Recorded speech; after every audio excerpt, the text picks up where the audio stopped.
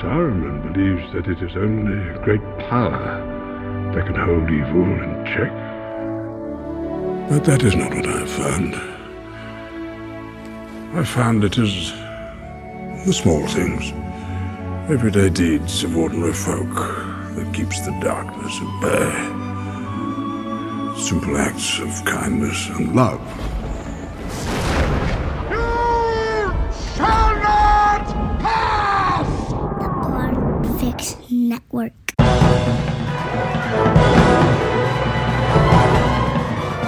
Hello and welcome to episode 262 of the Filmmakers Podcast.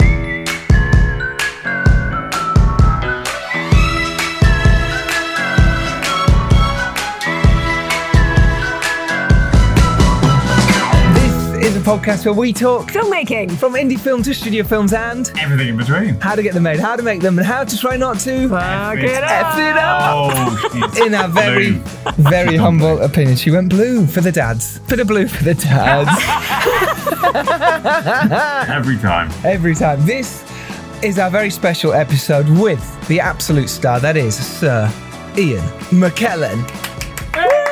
I thought you were going to say us at first, but no. It was actually, No. We were just hanging on inside. I was, but I will introduce you now. Of course, my hosts today with me are Matthew Butler-Hart and Tori Butler-Hart. Hello. Hello, Giles. Hi, Giles. Hello, everyone. How are you doing? Yeah, good. It's nice to have you back hosting. It's an absolute delight. Thank you for having us. Pleasure. Thank you for sorting this out. It was you guys who set this up with Ian McKellen, and all our listeners massively appreciate you for it, as do I. No, not at all. No, I mean, because we chatted to him about it a while ago, because we wanted to try and get him on earlier, but you know, Ian McKellen, the busiest 82-year-old in the world. Yeah. You know, Unbelievable. we finally It's got him. official. Finally got him up. It's official, Yeah. right? It's official. It's official. He's officially the busiest 82-year-old in the world, I think. Yeah, Yes. pretty much. Yeah. And if you don't know, Matthew and Tori have made many feature films themselves, including Two Down, Missing Her Teens, The Isle, and of course, Infinitum Subject Unknown, which does star Tori and Ian McKellen. Hey, how cool. Nice. Cameo. I know, I was like... Tori's the lead. Yeah. What are you talking about? Tori. It does star me, and Yes. Ian is Ian in is it. in it. Yeah. Correct. Ian is in it. If you've not seen it, then do go watch the film. It is brilliant. They made it in lockdown on their iPhone, and just the two of them. It's totally, totally brilliant filmmaking and totally worth seeing. And we did a whole episode about it as well, which was episode 212. So you can listen to that episode. But on this episode, we talked to Ian Bloomin' McKellen, and it's an absolute delight. It was so much fun, wasn't it, talking to him? Yeah. I loved it. Yeah, it's amazing. It's always a little bit intimidating. I've known Yeah. him for almost 20 years. I'm not going to lie. I still kind of the first like half an hour going, "That's Ian McKellen." It's like, I can't help it. You know? Yeah. But it's just he just sort of exudes that. He Sort of does, and- Gandalf sort of. Well, because also, I mean, there was sort of partly just sitting in his house. And Yeah, like you've got Magneto's helmet over yeah. there. You've got Gandalf's sword just Sword. hanging out in the corner. You're like, oh my god. Yeah, I walked in. He offered me a cup of tea. He scooted off upstairs to make it. I then met you two in his room, and there's Magneto's helmet and the sword of whatever. And I'm suddenly now I'm going, oh, okay. And then he comes down with a cup of tea for me. This is gorgeous. And then he says, would you like some Christmas cake? And I said, oh, I'd love to win, but you know, I'm plant-based. I can't have it. And he went, well, this one's vegan. He said, I stole it That's from what the he said, the next vegans door. next door. And I haven't had Christmas cake for maybe 5 years because of this, because there's not many vegan options around. I just haven't. And so this was an absolute treat for me. So now, like you say, it's intimidating. I'm put off because I've got vegan Christmas cake. I really want to eat it. I'm trying to unravel the cables, and he goes, how long? And I'm like, oh, no, it's an hour. He goes, well, we better get on with it then. Shit. Should we list some of Ian's amazing credits, just for people if they don't know, and just to remind them of what he has done? I'll do a few to start us off with. So 6 Degrees of Separation with Will Smith, one of Will Smith's first leading roles. Last Action Hero with Arnold Schwarzenegger.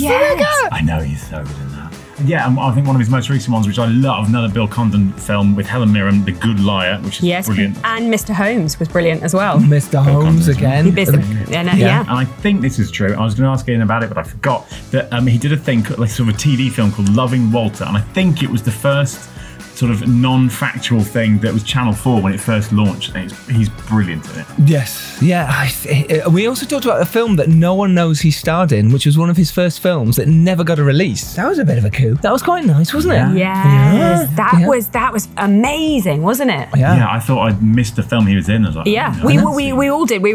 Giles was pouring through his notes. How on earth did I manage to miss one of his films? This is terrible. And no one's ever seen it. No one's ever seen it. So we talked about that. Also, he starred in Jack and Sarah, which is I loved that film as a kid. Richard E. Grant. Brilliant. X-Men movies, 5 of those as Magneto. Yes, which we talk about. Lord of the Rings, 6 of those. Da Vinci Code with you, Matt. Starred with you. Which we did not talk about. We didn't almost entirely cut out of. Yes. There we go. Oh, babe, it's like it's sort of happening all over again. Didn't get to talk about it on the podcast. Yeah. It's almost like it never existed. Never mind. He was in Stardust, The Golden Compass as well. Egad Zombies, your short film, is fantastic in that. Of course. Yes, you're I'm also in as well. Yes. People can watch that on your website, right? No, it's currently hidden, but we will release. But I think we might re-release it. We at some might. point If people ever want maybe. to. I think people do. Yeah. He's also got a blog which he talked about. Link to that will be in the show notes. It's kind of his book on filmmaking. He also offered us one of his scripts. He'll talk about that. So when he does, you'll be able to find a link to that as well. Yeah, and Richard when Richard the Third. Yes. That's the script, isn't it? So on his blog, I think that's what he talks about is Is that a getting bit of a spoiler? Yeah, you just is it? Sorry. Okay. He also talks about, in a script, what he looks for when he's sort of choosing what next project he wants to do as well, which is very interesting. Yes, exactly. What's sort of most important to him? Yeah. And also what not to do. Equally important. Yes, very important. This is Ian McKellen, everyone. He's has received numerous awards, including 7 Laurence Olivier Awards, Tony Award, Golden Globe Award, Screen Actors Guild Award, 2 Academy Award nominations, 5 Primetime Emmy Awards, 4 BAFTAs. Oh my gosh. That's a lot. Yeah, it's a lot. It's a lot for us to get into. And we mentioned what we could, but we missed out on talking about cats. So obviously he was disappointed by that hugely, I imagine. Yeah, crashing disappointment. Maybe we can do like an add-on. Like, I think maybe a cat special. Maybe we could get Judy on as well and do a Judy and Ian cat special. I'm all down for that. I'm totally me too. down for that. Yeah, let's see if we can make it happen. Shall we get to the episode with Ian then? Yes. Please, Charles. Do remember you can follow us on Patreon. If you like this, then do dive in there. We've got so many bonus bits and pieces, including a bit of Ian McKellen, including a bit of Matt and Tori as well. So there's more filmmaking talk of how you can go out there and make your films as well. And the wrap up every Sunday. Sign up if you haven't already. Link to that is in the show notes. Right, here it is. Myself, Matthew and Tori talking to the legend that is Sir Ian McKellen.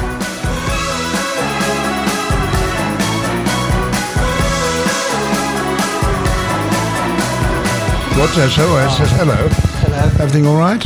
Yes, that's okay. Thank you so much. Pleasure. This is absolute joy in your home as well. It's gorgeous. Very special. Very special. Joined by Matthew and Tori, but the heart as well. Hello. Giles. Hi, Giles. I'm all right. Our family was very keen on performance of Yes. which we did privately at home, singing and reciting poems and playing the piano, which my father and sister did together. And we went out together as a family to the theatre a great deal. And there were 3 theatres in Bolton when I was a lad. But we didn't much go to the cinema. I can remember Dad saying he wanted to take me to see a musical. It was called 3 Little Words. 3 little words. Da, da, da, da, da, 3 little words. 3 little words are I love you. Yes, I was just about to say, Bob is it I Hope love you? was in it. So that was my first musical. But on the whole, we didn't go to the cinema because I think my parents thought they were not very wholesome places. Well, I was going to, because did you come from quite a religious?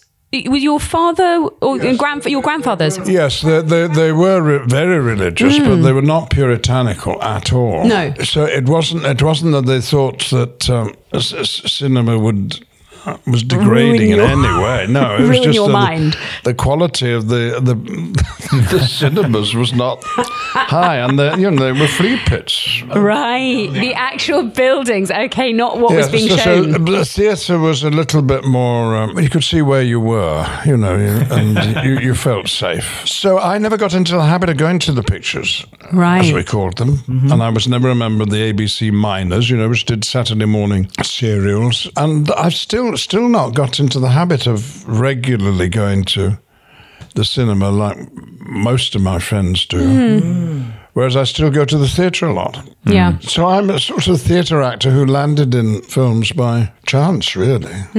I always used to say, until very recently, I'd never had any ambitions to be a film actor. And yet I've just only the other day read a letter from my agent at the time, and in the 70s I wrote him a long screed complaining as to why I wasn't in Why am I not in movies? cinema, and I don't remember feeling that at all. Oh, my goodness. But it did come to me rather late. I've made a film almost every year Yeah. of my career, beginning in 1964, something like that. And I went off to Switzerland to be in a Mirisch Brothers film called The Bells of Hell Go Ting-a-ling-a-ling, and it starred Gregory Peck, who was a big name at the time, glamorous American leading man. It was an adventure story about him and a troop of younger people, including me, during the war. Switzerland was neutral during the war, but they got involved in this story. And it was a summer movie. It had elements of Sound of Music, which had recently been a huge hit in the same country. A lot of children in it. There was a bit of singing. But I wasn't much enjoying it. I was confused by it. When I complained that Mr. Peck, who was playing an Englishman, kept saying lieutenant instead of lieutenant. The director, who had directed the Marx Brothers in his time, David Miller, said to me, Ian, don't you understand that the UK is only 5% of the world market? It was interesting, that, isn't it? Those sort of considerations don't bother theatre actors, but once you're making a movie for the international market, then I suppose your attitudes get changed a bit. Anyway, the snow came early that year in Gstaad, where we were filming, and filming was abandoned. It was never finished. Oh, wow. But I got paid £4,000, which was my salary. Huge. And with that £4,000 in quite the nice bank, now. That's quite nice now. I didn't need to work for money. I have to thank my first film, though it never was finished. We were both looking at our notes going, I didn't know about this film. Well, you wouldn't, because it doesn't exist. Exactly, I know. It And have sounds you great, ever though. seen any of it? No. I've got some photographs of it, but Yeah. black and white. What were the major differences then at that point? Because you did develop into a huge theatre star and still are, but at the time theatre was your home. That's where you wanted to be, even though you said you didn't want to do film and TV in your mind. Obviously, we've got this letter that says you did, and obviously there was something burning in you. What did you find about when you did start making film that was different, that you found? How did you get into characters as opposed to theatre? Was there a difference for you? I suppose the biggest difference, which pertains today, is that although films take an awful lot of time setting up and arranging, particularly the financing and so on, and bringing everyone together, the one bit of preparation that doesn't happen is rehearsing the actors and preparing them. You're just expected to go in on the day and be the character. Now, you'll have talked about it a bit, I suppose, and thought about it a lot. But in the theatre, you would have done the same and still had a month getting to know the character, getting to know the other characters, and making decisions and discarding ideas and trying things out. None of that is possible in filming. And I've never really understood why films are not prepared more in advance as far as the acting is concerned. When I introduced Bryan Singer, who directed the X-Men movies, to the idea of a rehearsal, I had to explain to him what you did in a rehearsal. But did he give it to you? He did not know what it meant. So we sat round, Brad Renfro and Brian and I, with our scripts, and he said, now what do we do? I said, well, Brad and I read it. You read it? Okay, read it. So we read it, and I stopped halfway through and asked a question about the line. And Brian just threw the script up in the air and said, I can't do this. Wow. So we didn't. So you didn't? But that, he's not unusual. Film directors don't know about rehearsing and preparing. And you get your blocking, and that's they've hired casting directors who will pick actors who will be able to deliver just what is required. So I found subsequently that very difficult. So there's a lot more preparation for an actor going into film than theatre, I guess, because you have to, your first day might be one of your last scenes. So to be able to sort of get to that point. Too. Yeah, Lord of the Rings. My first day I did Gandalf's entrance into the films at Bag End in the cart. And my second day, about 3 days later, we were not in location, we were in the studio in Wellington, and I was doing the last scene of the third movie. I wanted to ask you about this thing, and because I had to say goodbye to the hobbits, and I didn't know who they were. I'd never met them before. I said to Peter, I had read the script, but I said, do I know these people well? Do I like them? He said, oh, yes. Yeah. You've been through a lot together. So I did what I think many actors do in films when they're not sure. They don't do anything at all. Right. I bank on the editing and the other actors and the music and the soundtrack, and hope that will all bring it together. And I must say, if you look at me in my last scene, you'll see a face that is expressing nothing. But that's not true, Ian. You can read into it what you like, and so it's all right. But that's extraordinary. I knew they did them back to back, but I thought they did number 1 and then 2 and 3. I didn't realise they were skipping backwards and forwards between all over the place. That's as I remember, terrifying. It was all over the place. Yes. That is extraordinary. And so each day's shooting usually began with Peter saying, where we were in the plot. This is what's happened so far. Yes. Yeah. That's the big difference. And then I was, as a tyro film actor, I was having to discover how much or how little the actor had to do in terms of projecting a performance. And in the theatre, the projection is a crucial thing in the use of your body and your voice. And you have to be able to reach everybody in an auditorium, small or large. In the cinema, the audience is closer to you than any audience in the theatre. Obviously, particularly in a close-up. And there, I think I'd read or heard Michael Caine recommend that you did nothing. You can't, of course, do nothing, but don't lay anything on top of what you are, I suppose is the message. I think I've got used to that now, but it's taken me a long time, because I connect acting with deep breathing and voice control and projection and telling the audience what I'm doing. Well, in a film, that's the last thing you need. Film, on the whole, being the naturalistic medium. In the theatre, all you have to do is, as Shakespeare said on the first line of Troilus and Cressida, in Troy, there lies the scene. That means you don't have to build Troy, you don't have to see Troy, you just know you're there. Yeah. And Shakespeare's always saying, making comments on the weather or the time of day so the audience knows where you are. Those performances were done in the open air, where there would be no changes of lighting and so on, and atmosphere. In the cinema, all that work is done for you. When Paul Scofield, the great stage actor who won an Oscar for, was that film called A Man for All Seasons. I think he only his second or third film. It was called The Train, directed by John Frankenheimer, which involved Scofield dressed as a Nazi, I think, robbing a train or stealing a train or something. And he was standing in front of a large steam engine that was ready to move and steam going and whistles and everything else. And he was standing in front. And he did the scene, and having had no rehearsal, of course. And Frankenheimer said to Scofield, that's very good, Paul, but you don't have to act the train. Now, in the theatre, you do have to act the train because it's not there. Yeah. So that's a big difference. Your responsibilities are much, much less in the cinema. And further proof of that is in the theatre, when you meet an audience after rehearsal, the director is no longer required. He's off the payroll often. He opens it up and never to be seen. Has to be called in if something goes wrong. Yeah. Though some directors are very diligent and see as many performances as they can. But in the cinema, when at that equivalent point, the actor has finished his work. He's on to the next job, hopefully. And that's when the work starts for the director and the editor, and they then make the movie.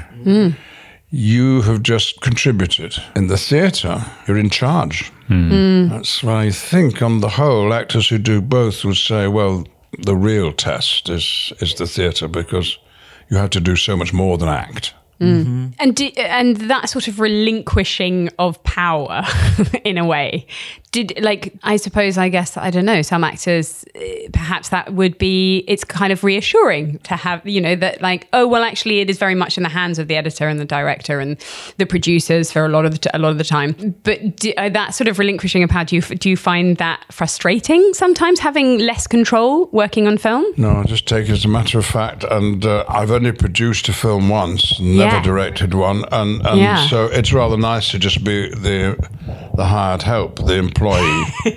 And you come in and you do even if you're playing the leading part, you're just a part of the raw material that the director will then, with the editor, fashion into a movie.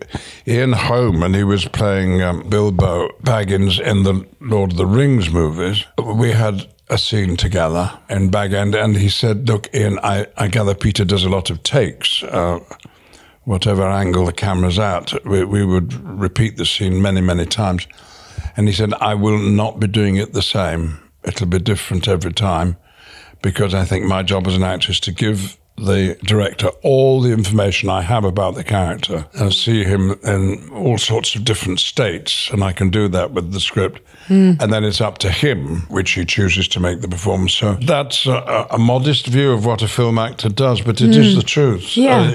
You're not in control, which explains why so many stars, film stars, turn to directing and producing, because they're aware they're not in control. Now, in the theatre, it doesn't matter how celebrated your director or your producer or your fellow actors are. When you're there on stage speaking, you are in charge, and it's more fulfilling, really. Every part of you is being called on to contribute.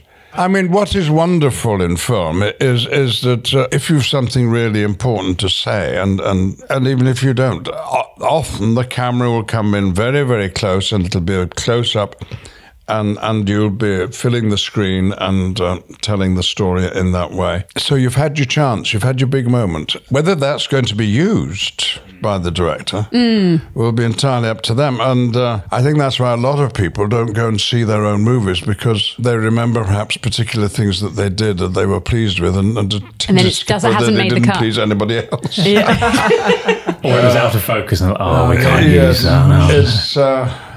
Do you watch your own movies? Do I? Yes. Oh, yes. But I don't enjoy them. Right. You don't study your own performance to sort of see, this works or that works? Yes, of course I look at my own performance. Yes, of course I do. And used it as a tool or more of a just kind of like, oh God, don't do that again? Yes, well, you could discover that. Yes. Well, you have an impression as to what you're doing, and then when you look at it, it looks a bit different. So again, I think your job's over when it can be. The first time you see yourself is usually when if you're adding the voice to it or changing the voice, and you have to go in for ADR. That, of course, is a wonderful gift. You can change your performance. You can change the intensity of the dialogue if needs be. And you get adept in matching your voice to the movement of your lips. If you're perhaps changing a word, which might be required, well, that's a wonderful thing to be able to do. And that's usually the point at which I begin to see what we've filmed. And being surprised. But then it's often so far... months after you did it. Yeah. That, of course, I can't remember. Peter Jackson, on the other hand, he will come to an ADR session and he says, it's not quite right. He's and referring to the takes that we did months before. He'll say, well, what's take 13? I think that was a better one. Extraordinary, yeah. And, when you're in hands that are as safe as that, Well, you work with Peter Jackson 6 times and then Bill Condon 4 times. What is it you look for in, obviously Peter Jackson thing, you didn't necessarily know it was going to be 6 at the time. But what is it you look for in directors when you're setting out or a script comes to you? Is it the script that appeals to you and then the director, or? Oh, yes. Well, a very distinguished British director sent me a script the other day. And unusually for me, I thought, I must do this because it's this man. Well, then I didn't much respond to the script, so I said no. But usually it's the script. Right. Yeah. I'm not good at reading scripts of plays or films. I often get it wrong, misjudge it. But my first question is this a film I would like to see? Yeah. And if the answer to that is yes, it will be because there's not too much violence in it, probably. That it's funny when it's meant to be. And then I'll say, and is this a part that I want to play? Or is it a part I've already played in another movie? Right. Which could often be the case. I mean, after Gandalf, I was only offered parts that were 100 years old. Endless wizards. And then you'll say, if you have a positive feeling about the script and the part, then, of course, I must meet the director. And if you don't know their work, then there's a lot that's taken on trust. But what I would hope a director would do, I always used to say, every director I worked with for the first 30 or 40 years in film, I said, will you please teach me how to act in film? I don't know what I'm doing. Wow, I bet they didn't believe you. And none of them ever did. Oh. Wow. They hadn't time. Right. Or, the directors and producers in films are always looking at their watch. Always. Yeah. I've lost track of what I was saying. Is that why you've worked with the same directors what I quite would a like lot? of a director. Yeah, because you've worked with Bill 4 times, haven't you? And I mean, incredible performances in all 4. I mean, incredible. He gives me wonderful parts to play. Yeah. 90-year-old Sherlock Holmes. A genius. That thriller with Helen Mirren. Which you're so. I mean, your character is like sneaky, wonderful, dark. I mean, you're a cold-blooded murderer. I mean, not to give spoilers. Not to give spoilers. Sorry, in case you haven't seen it. Nice with it. Yes. I mean, that's my point. Because in that final scene, I had to keep reminding myself he's a murderer because I was heartbroken. I was absolutely heartbroken with how you finished. Well, that's an easy trick, isn't it? You just say, I'm playing a nice man. Yeah. The fact that he does nasty things, yes. And he was so likeable and lovable. Yeah, well, thank you very much indeed. Anyway, yes. So if a director's not going to teach me how to act, I do depend on them telling me the truth, which they always do. If it's not been right, if they've not liked what they've seen, what a fool they would be if they didn't say so. Because for sure. Then they're stuck with that rotten material. Of course, you can do it again, and hopefully again and again and again. Not always. I mean, Peter Jackson would think nothing about doing 20 takes of just one aspect of a scene, and then it would be filled from another angle. That's why those films partly why those films took a long time to make. Where Peter was loads of takes, for him, technically other directors are maybe more performance-based. Yes, well, sometimes they'll say after the second take, well, I think we've got it. Oh, no. Yeah.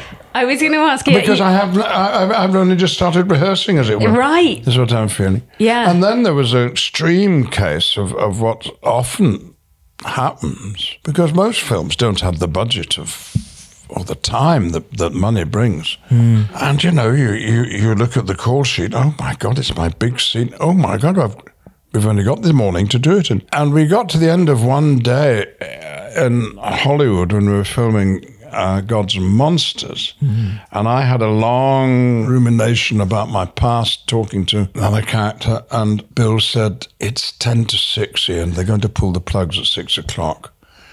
This speech takes 8 minutes. If you want to do it again, just start and do it again. I'm not going to say cut, because if I say cut, that'll be it. We can't do any more. So Cunning. Working against the clock with no rehearsal, and I think I did the speech 3 times, probably. 8 minutes as well. Straight through. Wow. Yeah. And then then they stopped the filming, and next day we would have to go on to the next scene. So it's every film has got its own problems and delights. But with Bill Condon, he always tells you the truth. It can be devastating. Really?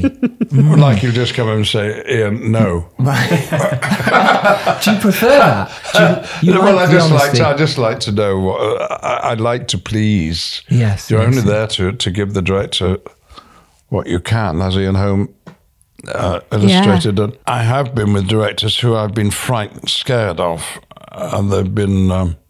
Don't say they've been bullies, but they've had I haven't felt comfortable, and if I'm not at ease with the people and the situation, I don't think I'm going to act very well. When the directors sort of treat actors like sort of just props that are sort of moving around and things, that's one of the reasons I stopped acting. Well, they do that partly out of ignorance as to how actors work. Absolutely, and they think, I remember a theatre director saying to me only once, because I wouldn't ever work with him again. He said, don't ask me what you should do. I'm directing. You're acting. If you don't think you could act, you shouldn't be playing the part. Oh, wow. You totally depend on the script. You totally depend on the director, and you totally depend on the other actors. Yep. And it's not just a question of you arriving, knowing how to do it, which leads me back to, I wish there were more preparation. Yeah. With Richard III, because this was obviously you'd done it on stage before, you'd had that preparation. A lot of preparation. A lot. And the talent involved in that film was incredible. And this was, you produced it, you did work on the screenplay, you wrote the screenplay as well. How was that then different? And I mean, our question always is, why not again? And also you've sort of answered it's such a brilliant film. Yeah, it's such a brilliant film and a brilliant performance.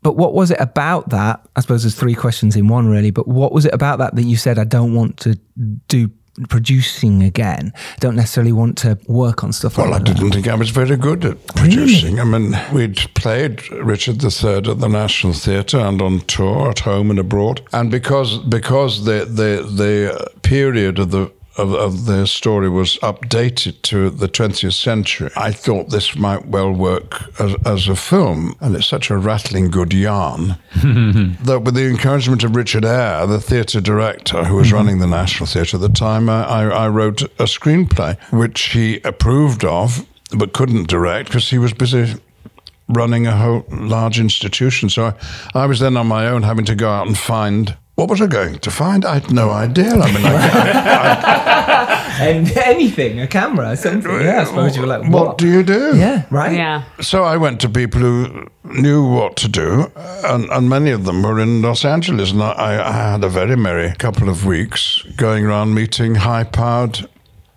studio bosses who were very... encouraging? Polite. Polite, okay. And I would make my pitch, which I enjoyed doing, and explain to them why I thought Shakespeare could be popular in the cinema. And none of them was really interested in making the film. But by that time, I had the help of some people who didn't end up producing the film, actually. People were recruited and began to take over and do the jobs that had to be done, like raising the funds. Oh dear, I didn't understand how all that was done. Getting it from a variety of sources, pre-selling the sales in various areas in the world. But I had a big say in the casting of it. I had a big say in the script because it was my adaptation basically from the stage. And I knew what the tone of the film should be, but I didn't know how to achieve it. And what was wonderful about Richard Longcrane's direction was that he professed no knowledge about Shakespeare, but a lot about the cinema. And for me, it was the reverse. So we never argued. I mean, if he said something about the camera has to be here, or we can do this in a different way, or we need 100 horses in this scene or whatever it was, I would just agree because he knew what he was doing. And equally, I would make a point about the script or about the performance, and that was taken in good part by him. So it's a real collaboration on both parts. Yeah, absolutely. But it had taken 2 years to get between the point at which I started writing the script and it actually being filmed. That was 2 years, and I wasn't doing much else. And I just didn't think I was any good at it. And if I don't think I'm any good at something, I don't enjoy it. Exactly. Yeah. So the thought of doing it ever again, because it's so hard. I won't be doing it ever again. Didn't you feel differently once you saw the film all put together? You're like, well, this is really good. Did you sort of think, oh, maybe I can do this? And this is my It was baby. everything that I'd hoped it would be. Well, that was because of Richard and the actors and the script. It's. I'm very, very proud of it. I wish it were a bit longer. Was there a director's cut? It's the director's cut. I think we pared it down to the bone and left it a little bit too raw. It seems all a bit too easy, a bit too cartoony. But otherwise, it's very good, and there's some wonderful performances. And really, we needn't go on talking about it because I've written a book about it. I've published the screenplay. On one page, the words that I selected from Shakespeare, and on the other page, there will be illustrations and explanations as to why we made the decisions that we did, and stories about the filming and so on. I think it's a model of what a published screenplay should be. But it's out of print. However, if you access my website, www.McKellen.com, I think we are. I'll put a link in the show notes. You'll be able to have the whole screenplay for free. Fantastic. And it's... that's really fascinating. It's a good addition to the film.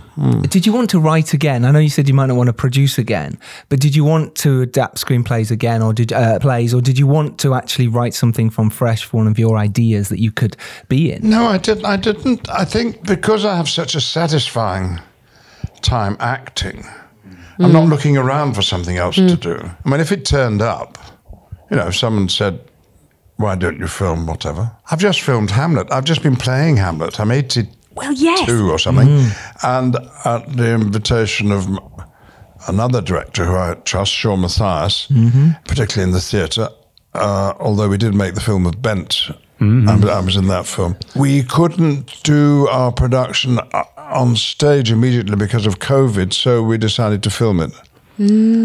And using the Theatre Royal Windsor, on whose stage we'd eventually do the stage production, we filmed in dressing rooms, in corridors, in the auditorium, in the flies above the stage, in the cellar beneath it, on the roof of the building, everywhere. Fantastic. Theatre Royal Windsor was Elsinore, which is where Hamlet takes place. Now, I was suddenly involved in making a film, very closely involved, because it's the main part, and I'd had quite an input into the stage production. So, but again, fortunately didn't have to get involved in the financing. That was all sorted out by our producer. So, no, I have been trying to write a play, but not a screenplay. I had a bright idea that I'm not going to tell you about. And I haven't been able to write this script. And I wonder, as we're having this chat, whether I haven't sorted it out, because it's perhaps not a play and it ought to be a screenplay. But, watch this space. With the time I've got left, I'm happy just to be called up, really, and said, well, I suppose also, come and film.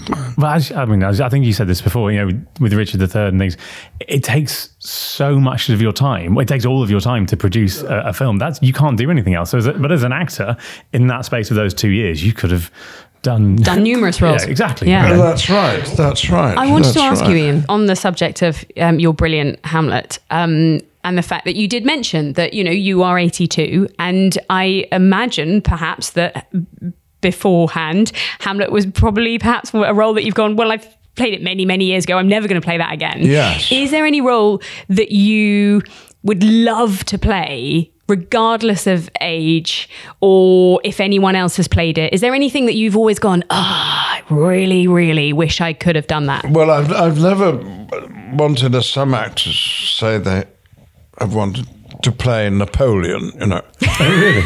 Well, if you wanted to play Napoleon, that's not enough, is it? Whose script is it? Right, okay, yeah. So the idea that, I've always wanted to play Winston Churchill, well, yeah, but what's the script like? Yes. Always been my attitude. So, however, there are parts that I feel I've missed, but that's in the classic theatre repertoire. There are some parts in Shakespeare that I never played Benedict, a wonderful comic part in Much Ado About Nothing. And there are other Were you parts Claudio too, but when you did? Were you Claudio when you were Much Ado? Didn't you do it's Much Ado? unkind of you to bring that up, but it's true. I also play Claudio, so I understand. well, you know what a dreadful part it is. Yes, exactly. No. I'm so sorry. And worse, I played it twice. Gosh.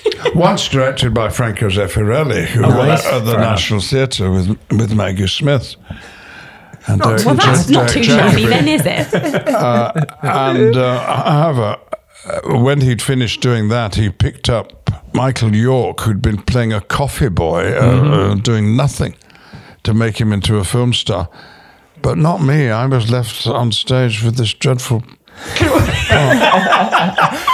Has there been any films that you turned down that you kind of wish maybe looking back you hadn't? Well, one shouldn't really say, but...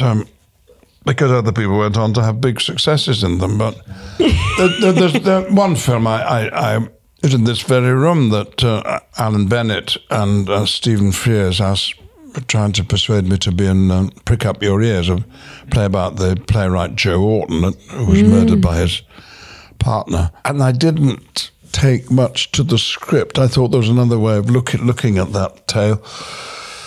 Dreadful story. I said no because I just finished a lot of work and I was going on to another big wodge of work, and I thought I wouldn't, feeling there were problems and ones that I would have to solve. I felt I didn't really have the time or the attitude to do it. So I said no. Well, when I saw the film, which I adored, I felt miffed. My own fault. But no, I didn't turn down Lawrence of Arabia or... So I suppose it's very important for you to find roles that you connect to, because you have done smaller films as well, you know, like Asylum, or films that were shot in a short period of time. You have done Infinitum, Subject Unknown. You've come in and helped for Matt and Tori here. You have helped in a way. You have come on board projects as well, using your name in a way, your spirit, but also you obviously want to do those projects. And I thought it'd be really interesting to talk about, especially to our filmmakers out there who a lot of them are starting out, a lot of them are moving forward, young actors, young filmmakers, as to how they'd approach someone like yourself to bring you onto their projects. Having had that one outing as a producer, if I get a letter from a producer at whatever level they happen to be, I feel sympathetic because I know that's good. That is this good. letter is not coming out of the blue. They've talked about it no end, and eventually they've decided, well, I suppose we could try and... But anyway, there are all these problems, and you want to help. Now, the best way you can help is by saying yes to whatever they're asking. And if it comes from friends you trust, like... your two interlocutors here, then, of course, it gives you great pleasure to be able to help. Well, if you want to get in touch with an actor who you think would be absolutely spot on right and help your movie in other ways too, contact them. How do you do that? Well, all actors have got agents. And you can find the agents because they're all in a book somewhere. It's not that difficult. And, but the actor will never know that I've written. Well, then those actors don't have very good agents. I see every request that comes my way. It might come with a damning comment from the agent. But at least they passed it on, though, which is great. I can't think this is something you would want to do. Do it. Think about it.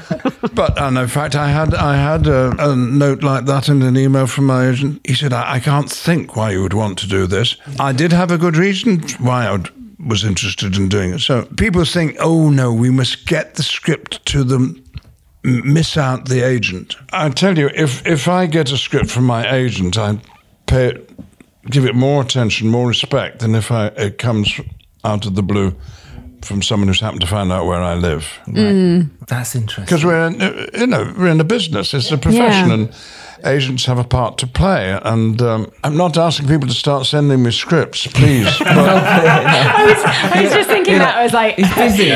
Because Ian gets I'm a lot busy of requests. for foreseeable future. But I think most actors remember what it was like when they needed to ask a favour. if they're now successful. All actors want to work. And they're always hoping, of course, that something is going to arrive out of the blue, which is going to just be so special. It's their Lord of the Rings, basically. There we go. That's what you're looking for. So you don't have to feel when you approach an actor that you want them to do you a favour, rather that you are doing them a favour. But, I'm full of admiration for young producers who just step out into the unknown and do things on their own terms. You know who I'm talking about.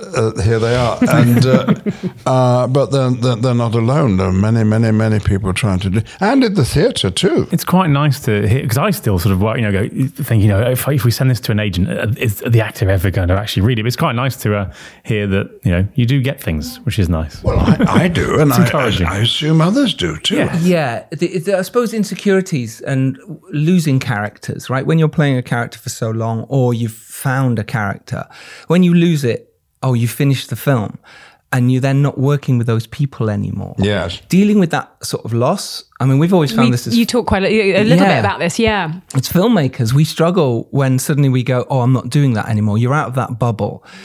As someone who has done this a lot, how do you deal with that? To suddenly it's probably not as bad for the actors as for the people doing those jobs, which will be continuing when the actors have left. Well, it's always bittersweet, isn't it? On the last day of whatever the job is, theatre or telly or cinema, there will be a regret, won't there? This is over. Of course, there will be some aspects of the work that you haven't enjoyed, and you think, thank God. I never have to see that person again. Person anymore. And they're probably saying it about me. But it isn't over, because in a film, you have to go back and do some extra work. Well, yeah. There's always the premiere to go to. There are reunions. But as far as that, you're saying goodbye to people as opposed to the project. You're not saying goodbye to the people, because there'll be another chance. There'll be another film. There'll be another play. And, I work with people now who I've not worked with for 50 years. I haven't forgotten them, but I don't know them. But then when you get back to work, you're right back to where you were all those years ago. So that's a real pleasure of the job. Yeah. That you're always saying goodbye, but that you're always saying hello again as well. Let's go to some questions from our fans and yours. This is from Callie. She's asked, what's your favourite role and why? Was it the team character or script? I don't have a favourite part, but I'm very grateful for having played Gandalf. It was a wonderful gift. Not a difficult part to play, but it's for an actor to land on a part of which they're always associated, and in a film that has many merits and remains popular after 20 years. In other words, a classic. I suppose it would have to be Gandalf. What about your most sort of challenging role? Something that's kind of really, really pushed you. I found Magneto difficult. Magneto doesn't have many speeches. I kept saying, "Can you write him a decent speech?" Well, no, it's based on a comic, and there are no speeches in comics. The one-liners. One-liners, yes. And also I didn't know quite what I was doing with it. So I was often ill at ease when we were filming that. But I did think the story was well worth telling, and it turned out to be terrific. Well, I've actually just read that apparently now when they're making the new Marvel films, they say when we're talking about the baddie, we need to make them as good as Magneto. Apparently you set the bar for like baddies in the Marvel world. There we go. That's nice. Yeah. Well, if they want the same sort of performance, I mean, here I am. You've played the role. Is it five films that you've played the role? No, 3. Is it 3? I don't know. I think it's because you did Wolverine as well. We were marginally in it, weren't we? Yeah. Yes. Oh, you popped up at the bottom, yeah. Technically, it's 5. Technically. But you'd go again with Magneto? Or a different Marvel film, I think. I don't know. Different baddie. I think we'll let Fassbinder get on with it. He seems to know what he's doing. He's doing all right. A question from Chris Watt. How do you negotiate the process of performing for the lens as to live audience? I suppose we've already touched on that a lot, but maybe if there's one word experience, answer. just doing it over and over again. And of course, someone starting out, an actor starting out, can practice and rehearse and discover how to act for the camera by simply putting up their iPhone and acting to it. Totally agree. Absolutely. Anyone can make a film. Yes. No, I agree. He's just pointed at Even Matt. me. Even Matt. Anyone who's got a mobile phone can make a film. No, I think you can speed up I think actors can speed up that process now. You know, when I was starting out, you'd have to wait for the next job to try and practice. progress. Yeah. But now Yeah. you can just do it in your bedroom and just try and see what works out. What Exactly. works, what doesn't. Well, we used to say, "Oh, it's so much easier putting on a play than making a movie because you've got to find where you're going to do it and so on." But no, actually, it's the opposite. You can make a film for nothing. It will cost you nothing. And if you want to become better at acting for the camera, set up the camera and act and have a look at it. Get somebody else to look at it. No, it's just wonderful opportunities. Now, how that transfers it into a paying job is another matter. But I don't think we can, as artists, sit around waiting for the offers. You've got to get ready. There's no such thing as luck. I mean, well, there is luck, but there's no luck when it comes to, are you going to be able to take advantage of the luck? You have to be prepared. So just as you would be if you were a singer, constantly practicing, and physically too, getting your body ready. Well, you can get your acting skills ready by practicing. And then finally, to wrap this brilliant chat up, it's something you say to students when you're teaching potentially, if they don't study. Oh, I see. Yeah. I see what I see what I'm doing there. nice. Yeah. That was cunning, Charles. I didn't see that coming. Yes. Well, then they suggested people like quizzes. This is a quiz. What would Ian McKellen say to a student who is preparing for examination? Because if they don't do their work properly, and if they don't prepare and look over their notes before going into the examination, then you shall not pass. Thank you so much for your time. Thank you so Thank much. you so much, Ian. Pleasure. So there we have it, everyone. That was our episode with the fantastic Ian McKellen. How fun was that? You can talk. You can listen. Yeah. You can just listen to him for hours and hours and Exactly. hours, which I often do. And he's such a lovely man. He's a lovely He man. really And is. yeah, I mean, maybe we can try and get him to part 2 at some point as well. Yes. And I can actually ask a decent question at the beginning about cats. Yeah? Yeah, exactly. Cats. That Oh, will we be need our the cat way in. special. That's Yeah. just focus on that for now. Or with Infinitum Subject Unknown Part 2. Maybe he's going to be in that, so we could get him on to talk about that. Yeah. Right? Yeah, be fun. That'd be fun. Thank you everyone so much for listening. Wow, that was Sir Ian McKellen. Thank you, Matthew. Thank you, Tori, for setting this up and for being amazing. Thank you, Giles. Thank you, John. Right, everyone, you can go out there and make your indie film. You can make it happen, just as Ian McKellen did and then didn't want to do again, but you can. You might feel the same. And if you're lucky enough to rise up and do well, it is your duty to... Send the elevator back down. We will see you all very soon. Peter Dinklage is coming up very soon for you as well. Another superstar joining us. But until then, we will see you all next Tuesday. Bye-bye. Bye-bye.